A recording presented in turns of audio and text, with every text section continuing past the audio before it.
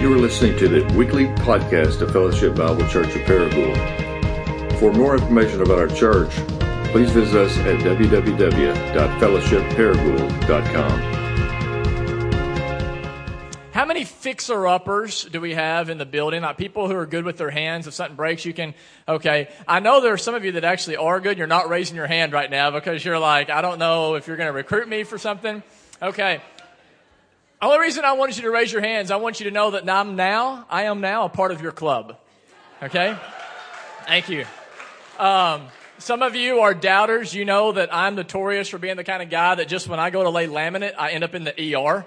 Like that's me. Usually if I try to fix something, I make it worse. But listen, this happened this past week, and glory to God, it has nothing to do with me. Our pipes underneath our sink began to leak, and we couldn't get people to fix them. Several people tried, and they'd start leaking again. And so this past week, I said, I'm just going to take matters into my own hands. So I went to Lowe's. I got a part. I came back. I disassembled the pipes by myself. I then reassembled them with this new part, and now I have a fully functioning sink as a result of that. Thank you. Seriously. If we're just going to celebrate, let's celebrate God's goodness and power through me. So, it's a big deal because if you know me, and my awesome mom's here today, and my dad was here, but now he has to go preach. If you saw the guy in the suit and tie, that's my dad. And so that's why I put my jacket on, but he's gone. And so I need to, never had anybody yell, take it off from the stand while I'm preaching before. Randy Rogers. And so, thank you for your work behind the scenes, by the way. Anyways, 30 minutes is all I've got. So, I grew up in a house where our philosophy basically was, or my dad basically kind of had this philosophy of, hey, if there's someone that's good enough to get paid to do it, we should probably just pay them to do it. Right? If there's someone who's considered a professional, they've gone to school to learn how to do plumbing or electrical work or to build this or build that, we should probably just pay them to do it rather than us doing it. Some of you grew up in a home where you kind of had a similar philosophy, right? It's this idea that if you need to get your oil changed or something fixed in your car, where do you go? You go to a mechanic, right? If you need to get your taxes done, you don't do them yourself. You go to a CPA, right? You go to an accountant, right? If you need to, have your computer fixed, you don't try to work on it yourself. You call Apple or you go to the Geek Squad or whatever. And here's what I want you to understand is though that works when it comes to things like cars and computers, it is absolutely detrimental when it comes to your faith. And here's what I mean by that. In the church today, there are some people who are perceived as the experts. Okay, there are those that we look at and we say, yeah, we're Christians, but like that person's a varsity Christian. That person, whether it be a pastor or a missional community leader, I mean, they went to school. They've had this fantastic mentor. They really know the Word of God. They really know how to pray. They raise their hands during worship. They share their faith. And therefore, what happens if we are not careful is the same philosophy we use when it comes to cars and computers, we will use when it comes to Christ. And what I mean by that is we will outsource our faith to someone else. We'll say, you know what, I'm not really sure how to read the Bible myself. No big deal. I'll just show up once a week and I'll hear the pastor preach out of the Bible. And then I'll be good to go. I don't really know how to pray personally. My prayer life, it's pretty stagnant. But you know what? As long as I show up and I kind of pray when the MC's praying or whenever the pastor says, close your eyes and bow your head, then I'll pray. As long as I do that, then everything will be good. And though that may sound legit, what I want you to hear today is the problem with this thinking is in the end, if you outsource your faith, if in the end you only have a second-hand relationship with Jesus, you will actually miss out on the life God has created for you to experience. Some of you here this morning, you are bored out of your minds with Christianity. You're here, but you're just going through the emotions or through the motions. You're just kind of checking the box on your list. For some of you in here, sure, you know truths about God, and you might even tell other people about how great God is, but you personally have not experienced His greatness in a real, powerful, and personal way. For some of you here this morning, and maybe even many of you, it is true that though you know about Jesus, you do not know Jesus. For some of you, yes, you can quote Scripture. You can quote truths about God, but those truths about God are not explosively alive in your hearts. You've heard about God and what He can do with your ears through others, but you have not personally had your heart opened to this ultimate reality. And if that's where you are, I want you to know that on behalf of the leaders and the pastors of this church, our hope is that in the next year, the real Jesus will go from rumor to reality to each of you. That's our hope. That the real Jesus will go from rumor to reality to each of you. That He will go from being someone that you have a second-hand relationship with to experiencing a first-hand relationship. And as a result, in the next year, you will experience His presence and His power like never before in a way that is absolutely undeniable to you and to everyone else that is around you. The Apostle Paul said in Philippians chapter 3, verse 7 and 8, "Whatever gain I had, I count as loss for the sake of Christ. Indeed, I count everything as lost because of the surpassing worth," look at this, "of knowing Christ Jesus my Lord. For His sake, I've suffered the loss of all things, and I count them as" what? "As rubbish, in order that I may gain Christ." The Apostle Paul just says, you know what? Whenever the real Jesus became real to me, you know what happened as a result? It's not that my life all of a sudden got easier. In fact, it got much harder. When the real Jesus became real to me, I lost my status, I lost my popularity, I lost my job, I lost my money, I lost my health, I lost my friends, I lost my safety and my comfort. But he says, you know what? I wouldn't change it for anything because Christ is better. He actually says in here that these other things compared to Christ are absolutely rubbish. Therefore, I want to give my life to knowing Jesus and making Him known to others. Can you imagine today knowing Christ in this way? Can you imagine right now you knowing Jesus in such a way that you can say, as Paul did in Philippians chapter 1, to live is Christ and to die is gain. Death, bring it on. What can you do to me? Can you imagine?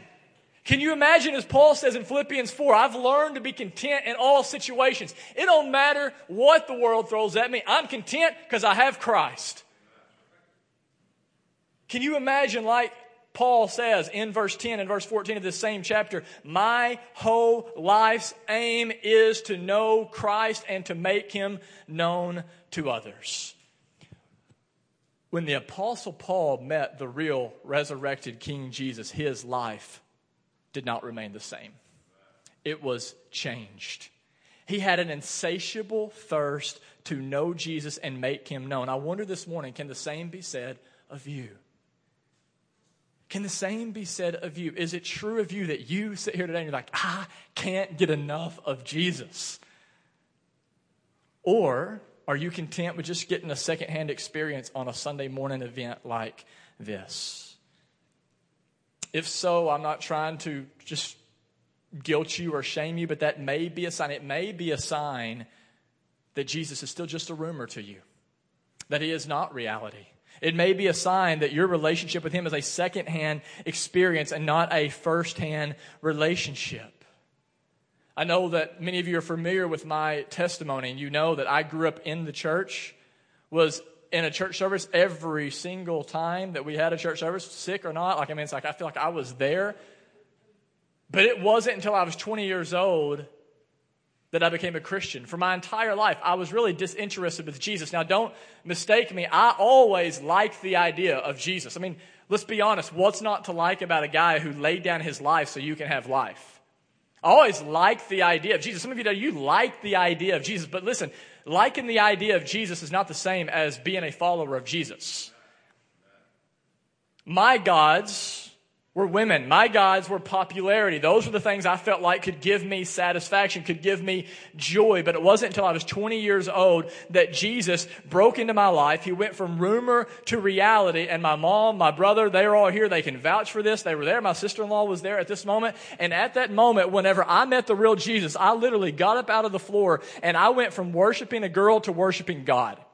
I went from saying, man, I've got to have these friends. I've got to have this popularity. I've got to pursue this career and make this kind of money so I can live in this kind of place, to all of a sudden saying, you know what? All I need is Christ and I now have Him. And therefore my heart was filled with joy. It was filled with peace. I'd never read a book in my life. How I made it through school with this, I have no idea. I guess I cheated a lot. Never read a book in my life. Christ breaks in, and I just begin to get an insatiable thirst to know Jesus more and to make him known. And so eventually I started a college ministry. I didn't even know that's what it was. I just didn't know any other college students who were Christians, and I wanted them to experience what I've experienced. It's the reason I started a college ministry. It's the reason we eventually started Fellowship Paragould. Do you know that as your pastors, listen, this is not just me, all the leaders would say the same thing. We primarily did not plant this church because we want to be known as some sort of innovative, like cool, new way of doing church. It's not what we want to be known for. We don't want to be known as this innovative church or the young church. We don't even want to be known as the missional community church. What we primarily want to be known for is a Jesus church. We want to be known as a people who are filled with individuals who love Jesus and want to know Jesus more than they want to know anything else, and they want to make him known to every man, woman, and child in the city, so that as a result, we literally see thousands of people in our time experience the forgiveness and the freedom and the fulfillment that they are longing for that is only found in Christ. I was reading about Jonathan Edwards this past week. Jonathan Edwards was a revivalist preacher, just a brilliant theologian back in the 1700s. Nothing like putting your life in perspective than reading about a bunch of old dead guys who just went hard after God. And in this specific article, he was talking about revival. And I love Jonathan Edwards' definition of revival. He says, revival is an acceleration of the normal work of the Holy Spirit. Revival is an acceleration of the normal work of the Holy Spirit. That's what we're asking God for in the next season of our life as a church. We're asking for God to do more in and through us in the next 10 to 15 years that it would take normally to do 110 to 115 years. Jonathan Edwards saw this many times in his life, and he accounts one of these episodes in it was in a city that happened. It was in a revival that took place in a city in 1741. Here's what he says. I'll put it on the screen for you. He said, it seemed like almost overnight the town changed unmistakably. Overcome either by their distress from sin or by the greatness of God, people talked about nothing but revival. Those yet untouched by the awakening pleaded for God to revive them. That means there was a spiritual jealousy among those who had not encountered God the way others were. They're like, man, I want what you have. Every day felt like Sunday, and everyone seemed to look forward to the Sunday meeting. Can you imagine if this took place in Paragould, Arkansas? Can you just imagine what it would look like for revival to break out in Paragould and Jonesboro and Powhatan and Rector and wherever else some of you are living? Can you imagine seeing this? Can you imagine seeing literally as a work of the Spirit through us, people being converted left and right? Can you imagine within the next 2 to 3 years, if every single one of you in here were actually able to come up and baptize somebody else as a result of Jesus and His Spirit working through you in the lives of others? Can you imagine what would happen if you came up here and you're baptizing your coworkers? You're baptizing people who are from your family who maybe are lost, or from your friends, maybe even baptizing your enemies or your neighbors, right? Can you imagine as a result of the real Jesus being made known to every man, woman, and child in the city, the entire culture of this place being changed? I believe with complete conviction that this is not only possible, I believe it's what God actually desires. And that's why we planted this church. I don't know how many we have here this morning. Last week we had 290 people. 70 of those were kids. So let that be a reminder that we need lots of helpers in the children's department. So that means, if my math's right, 220 adults. I asked our missional communities last week how many people within their missional communities have been baptized as a result of being a part of Fellowship Paragould. The answer I got back was 31. 31. Now, please hear what I'm saying. I'm thankful for that 31. The Bible says that if even one repents, all of heaven rejoices. I saw one statistic from the Southern Baptist Convention this past week that said last year, 80% of churches in the Southern Baptist Convention reported one or less adult baptisms. So we're thankful that we've baptized 31 adults in the first 4 years. But here's what I begin to think about. Do you realize, if my math is correct, that is a conversion rate of 11%. What that means is 89% of you were Christians before you ever came here. What that means then to me is that Fellowship Paragould has just been really good at attracting disenchanted Christians from other churches. Now, again, if you're a Christian, I love you. I'm glad you're here. Because some of you came here and you came here for the right reasons to partner with us in the mission, we've been able to reach those. We've been able to see those who were not in a relationship with Christ come to know Christ. So don't hear me saying I'm not glad that you're here, but please hear me. Moving forward, I really don't get that excited about working week in and week out just in order to grow fellowship with already existing Christians. The reason we planted this church is to see God's kingdom grow with new converts. That is why we planted, and that is what we will continue to be praying for and laboring towards as a church. The question is, how are we going to experience that? How are we going to experience the real Jesus becoming real to us? How are we going to see the real Jesus go from rumor to reality in our city? Some of you, I know you hear this and you're like, Jared, that sounds great, but let's be honest, man. I mean, this ain't the 1700s.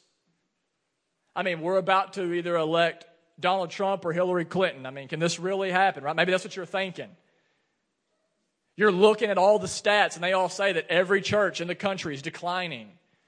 You're seeing how the country is becoming more and more, especially for those of you that are older. You see it's becoming more and more and more secular and self-entitled and just dark. And you look and you're like, can this really happen? Right? How are we going to see revival take place in our day? How are we going to see the real Jesus become real to everyone in our city? Maybe you're asking that question right now and you're thinking, okay, does it better music? Is that what we need? We need better music. We need better preaching. Some of you are like, that wouldn't hurt. Do we need to start Awana? Do we need to somehow hire a youth pastor and beef up our student ministry and aim for being the best student ministry the city has ever seen? What do we need to do? What would your answer be? What do we need to do in order to see revival take place in our time? You know what I think the answer is? If we're going to see revival, we're going to have to be a people who learn to repent. And when I talk about repentance, I don't mean beat yourself up over your sin. What I'm talking about is we need to see in each of us a change in our hearts and a change in our minds. We need to turn from one thing and we need to turn to another. Martin Lloyd-Jones says this, and Martin Lloyd-Jones is a minister and preacher, was at Westminster Chapel in London back in the early and mid-1900s. Here's what he said. This has been so convicting to me this past week. He says, we spend our lives in very busy activism. Instead of pausing to realize the possibilities, instead of realizing our own failure and realizing that we are not attracting anybody to Christ and that they probably see nothing in us that makes us desire to come to Him, the inevitable and constant preliminary to revival has always been a thirst for God. A living thirst for a knowledge of the living God and a longing and a burning desire to see Him acting, manifesting Himself, and His power rising and scattering His enemies. If we are going to see revival, the first thing that we need to repent of is we need to repent of what Martin Lloyd-Jones calls in here a busy activism. We need to repent of being so busy that it's impossible for us to have a first-hand relationship with Jesus.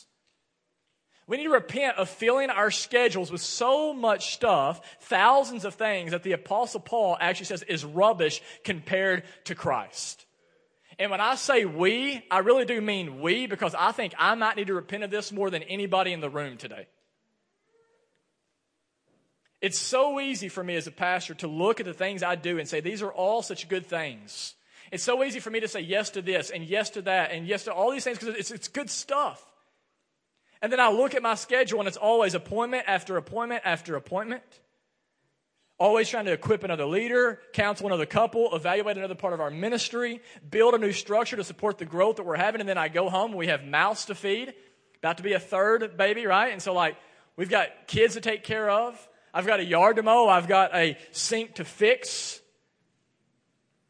All of that is good stuff, but the problem is I look at that sometimes and what I say is since I'm working for God, that's okay. But here's the problem, guys. There's a difference between working for God and actually being with God.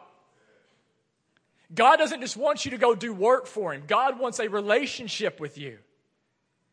And for me, I'm so busy trying to do work for God sometimes, and don't get me wrong, I spend times in the Word and I pray, but I push through my life so quickly and I feel my schedule so much that I'm oftentimes just perplexed by why am I so exhausted?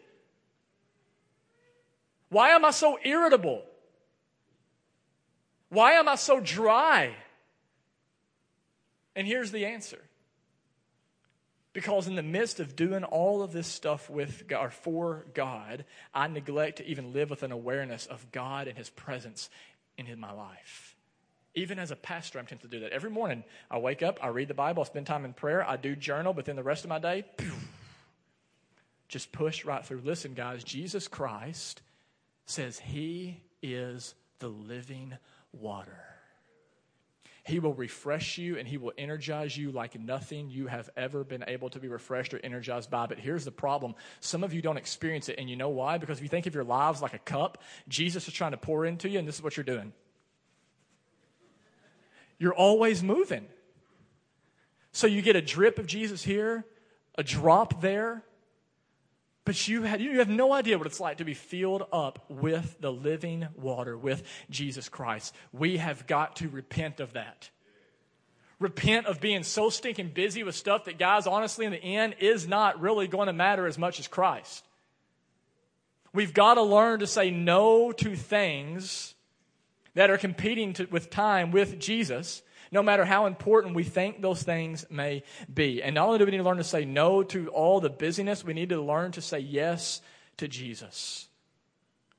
It's not just enough to just sit still. We need to learn to pursue Christ, guys. We need to learn as a people how to reorient all of our lives around Him. Listen, we desperately, every single one of us in here desperately need to learn how to open up our Bibles and read it. We need to learn how to actually turn our phones off or turn them over, put them aside, and to commune with God in solitude and silence. We need to learn how to talk to Him and listen to Him. And listen, over the next year, as pastors, as leaders, we're going to be more committed to this than ever before. That is our promise to you. This week, we're going to kick off Porterbrook. It's a church-based theological education. It's the best theological education you can get in the church. Some of you have already decided to take advantage of that. If you still want to be a part of it, join in. Talk to Adam. He'll get you registered.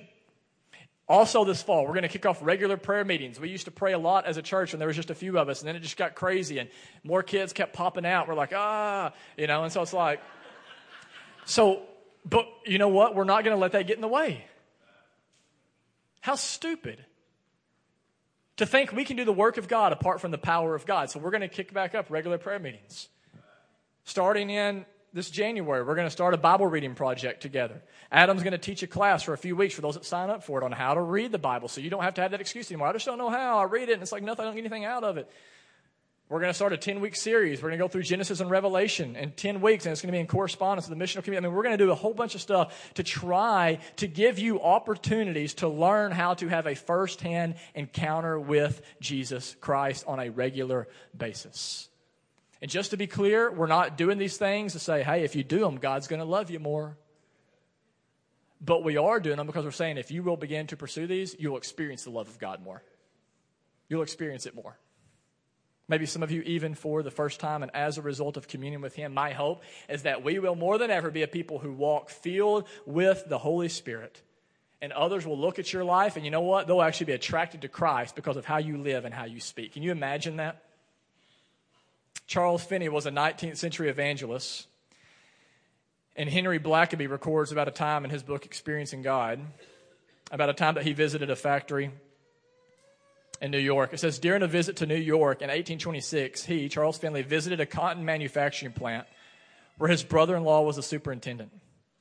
As Finney passed through a spacious room in which women were working at looms and spinning jennies, I think we should bring that word back, by the way, spinning jennies, he noticed several young women watching him and speaking among themselves. As Finney approached them, they became more agitated. When Finney was about 10 feet away, one woman sank to the ground and burst into tears. Soon others were sobbing, overcome with conviction of their sin. This outpouring of the Spirit spread rapidly throughout the building until the entire factory was singularly aware of God's presence. The owner, an unbeliever, realized God was at work and temporarily closed the plant. He asked Finney to preach to his employees and tell how they might find peace for their souls. Finney had not even spoken a word to the laborers. He had simply entered the factory. God's powerful presence in Finney's life had been too overwhelming to ignore. whatever you think God wants to do in and through you, Ephesians 3 says God wants to do way more than that. God wants to do way more than you could in your creative little mind right now imagine him doing in and through you. I'm not saying that if you start communing with God, that you're going to walk into Allen Engineering or Fabco this week and the whole plant's going to be converted without you saying a word. Maybe that'll happen, but that's not my point. My point is simply this.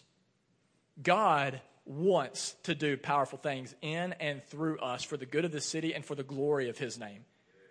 God is not glorified by mediocre, mundane, ordinary, Americanized version of Christianity. God wants to see in us the Christianity that came out of the box. Because that's what brings him glory. The question this morning as we come to an end is, how bad do you want this?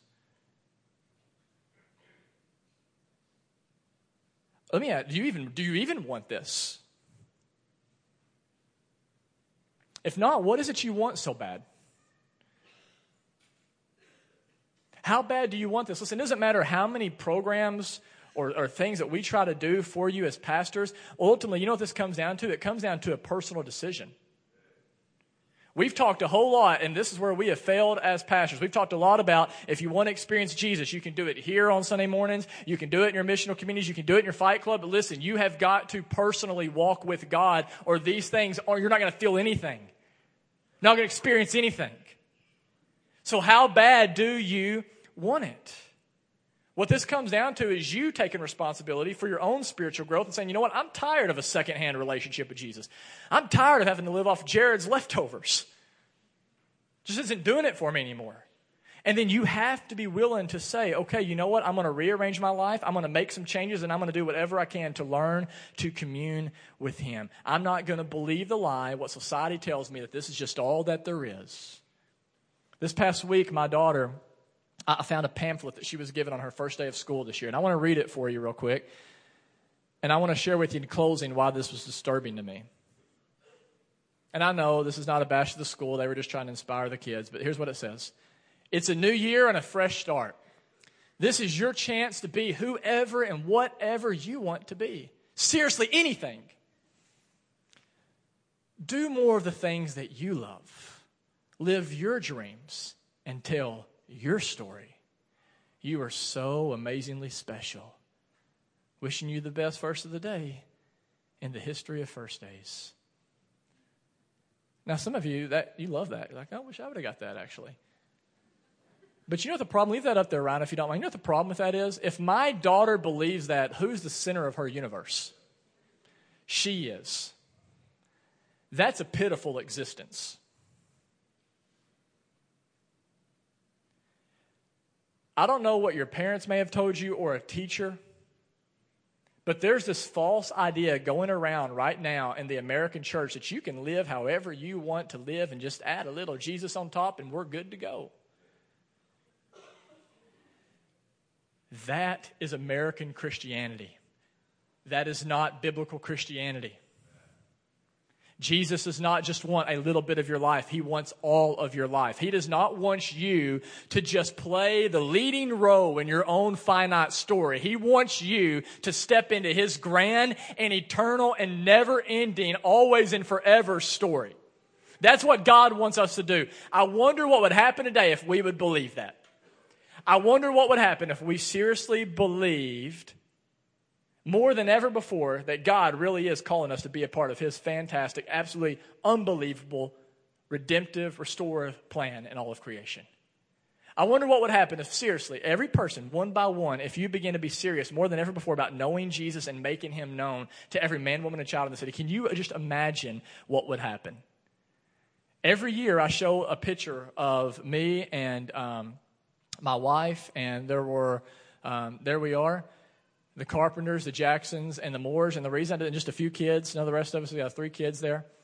The reason I do that is because I want you to stop and think about something.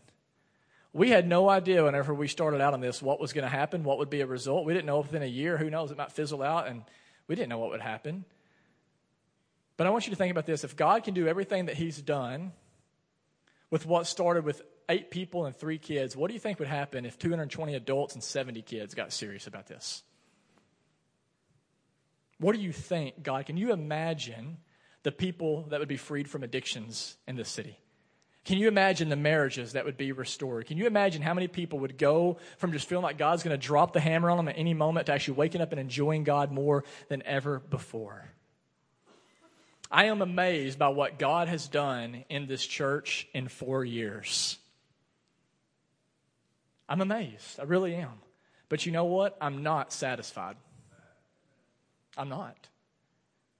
And the reason I'm not satisfied is because I believe God wants to do way more. I believe he wants to do way more in us and through us. May we embrace that. And may we believe that the best is yet to come. Amen?